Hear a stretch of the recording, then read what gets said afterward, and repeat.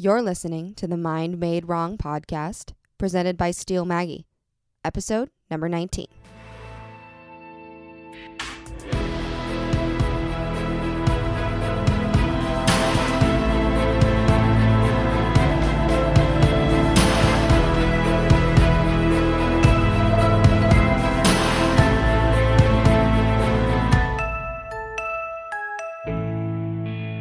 Hey there, my beautiful Slay Some creators.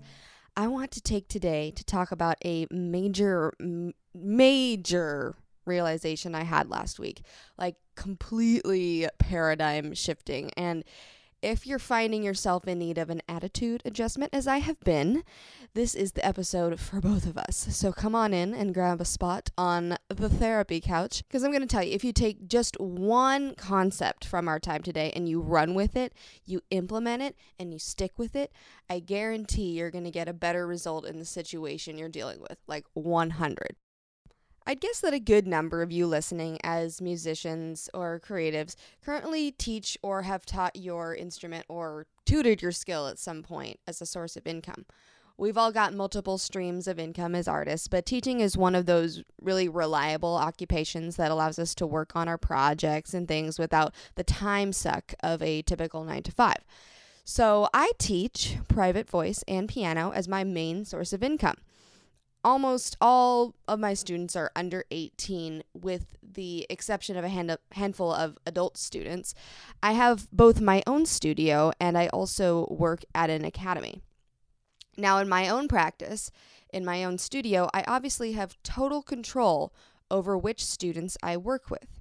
At the academy, since they do the dirty work of filling my schedule, advertising, payment processing, renewal, everything, I kind of just get students given to me if they sign up from the trial lesson.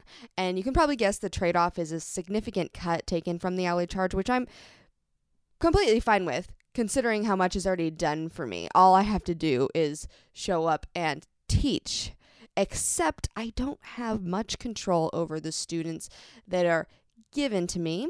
Not a problem, because most of them are really cool, but there are some students that make me want to rip my hair out.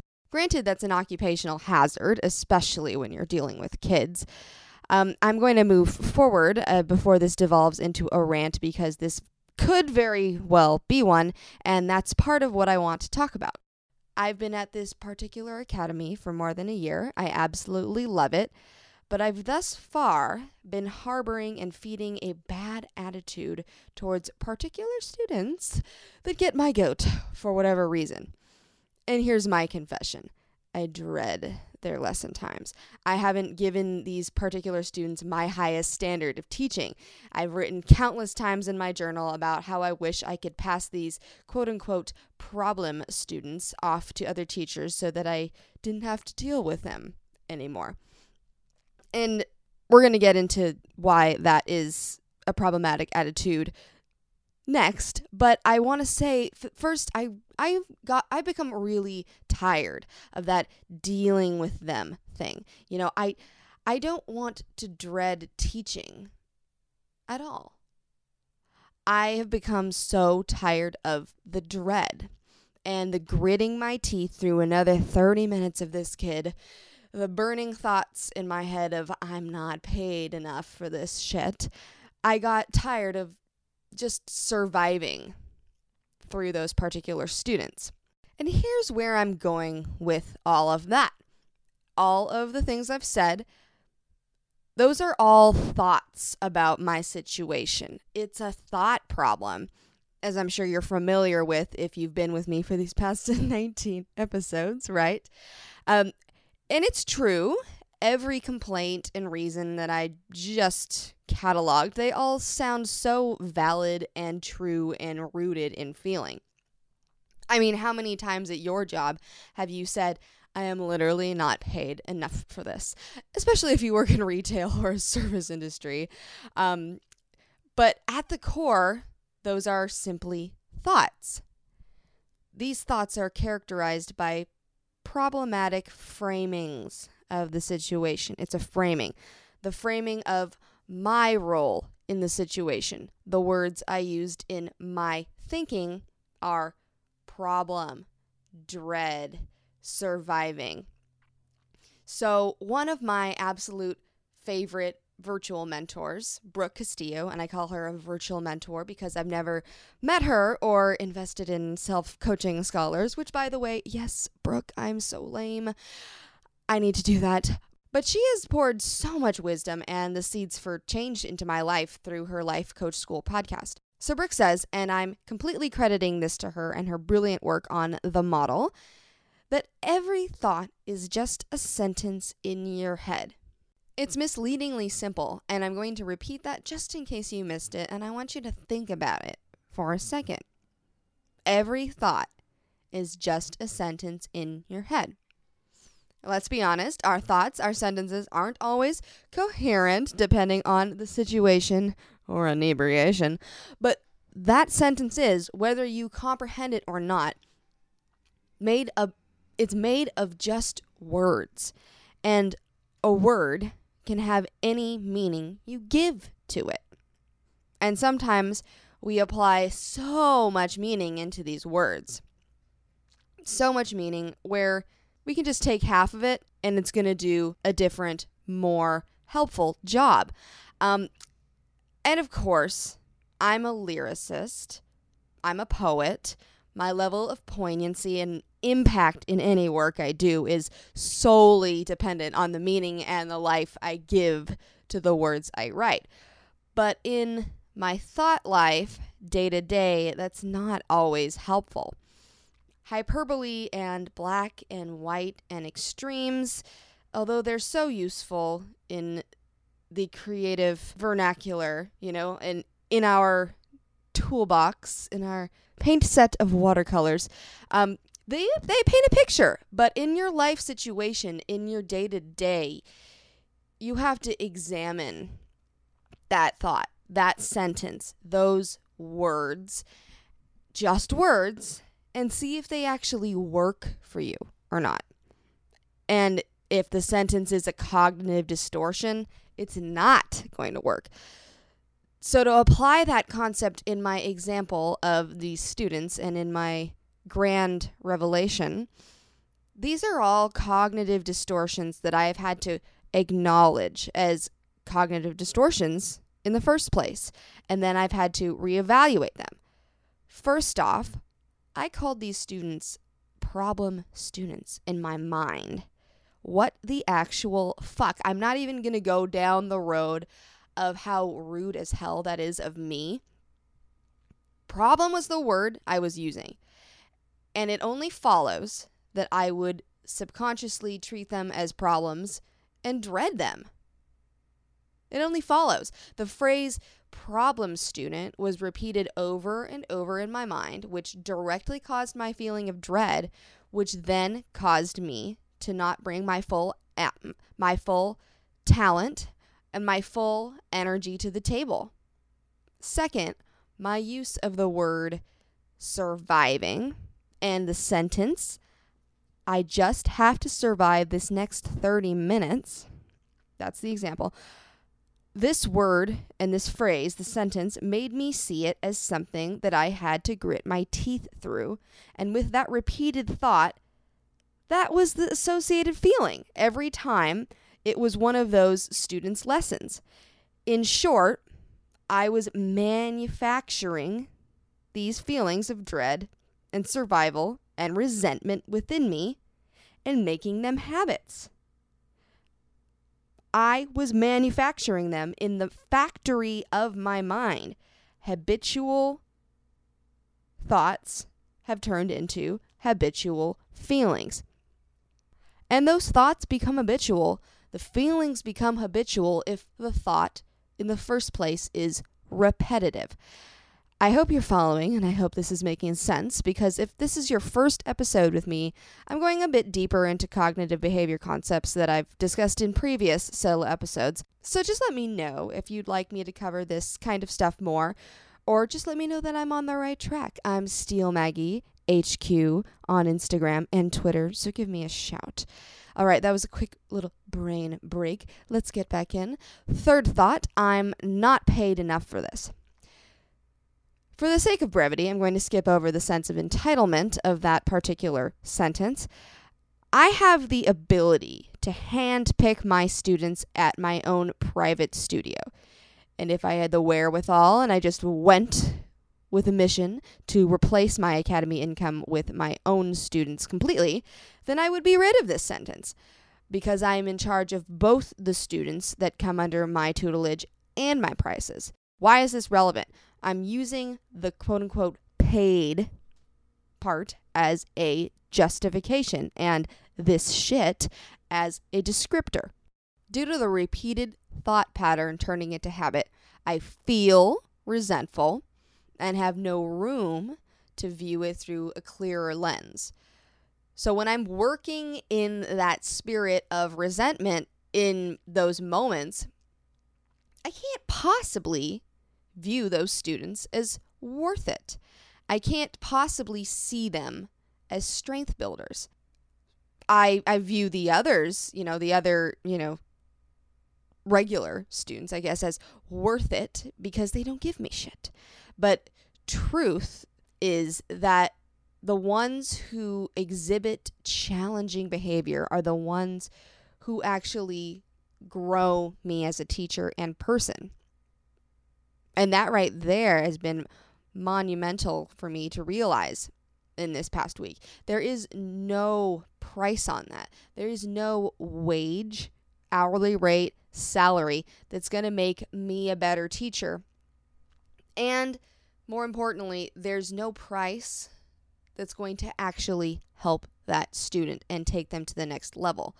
That's all on me. Sure, I can pass that student on. Sure, I can continue to spend my work day in dread of those specific lessons. But that dread, that negative energy is wearing me down. That isn't helping me. And that sure is not helping the student. And once they're out of my hands, how do I know if they will get better? I'm effectually giving up on them, as I've guessed a lot of people have before. And that's probably why they're acting this way in the first place. Letting them do their own thing and me not giving my all, I'm doing both of us a huge disservice. They need me to be there and to be present even more than my other more well-behaved, so to speak, students. And I can't let them down because of my own personal discomfort. Like Brooke has said in many times in her work, and that I have thus now shared with you on Mind Made Wrong, discomfort grows us. So what's the solution? What's the next step? How do I move forward with these kids? The answer is I flip my mental script about these students. I flip it. I turn the phrase problem students into opportunity students, because problem student was that habitual thought, which created the habitual feeling of dread over and over again, which created the action of me not showing up in the full way for my students, and created the result of them continuing to behave as they have and not making progress. So if I make opportunity students the habitual thought, that's going to create a different feeling. I'm guessing, and as I've experimented with through this week, it's going to create a little bit more of a feeling of perseverance, of determination, of a little bit more optimism, I would say. I'm thinking about the next 30 minutes as my stretch. And instead of the phrase just survive, I'm turning that into it's my chance to shine, to dig deep, to refuse to check out mentally. I'm up in the weight on my sets today. I have to take that habitual attitude and go the exact opposite way with it. Got to rebuild the rubble upon which I've performed this self-indulgent martyring dance while I'm barefoot and wondering why my feet are bleeding. You know, it's like, okay, let's go back to the root, right? Which is always the thought. And that thought, when I change it from problem into opportunity, that's also going to bring a higher energy. That's going to give me a higher feeling. Teaching them to the best of my ability and consistently correcting their behaviors, no matter how frustrated I get in class. And don't get me twisted. This doesn't mean I'm going to handhold and babysit. That's not in my job description. And frankly, it is not my forte. I don't conduct individual 30-minute daycare sessions. If that's becoming the situation, then obviously I'm talking to the parent about whether their child is either ready for lessons or even interested in singing or piano. Because what I will do, what I am, among other things, is a talented teacher. And I have to serve from that heart and from that purpose. Another one of my wonderful virtual mentors, Chris Harder, from the For the Love of Money podcast, says that in every situation, we choose our energy. We either step up to the plate and raise our mindset, or we crumble under the weight that we've applied to whatever situation, whatever challenge. So when I raise my energy, the result is raised. The lesson that I teach is that much better for the both of us. The dread has now become opportunity. And over time, I have unknowingly accomplished this before. The student comes up to match me too. When I'm not bringing it, they sense that. And I'm sure that they act accordingly. Who knew? And I'm talking a bit more directly to you teachers and coaches here, but I want the rest of you not to tune out right now. We know kids are very concrete and they don't want to be wrong. They don't want to feel like they're wrong either.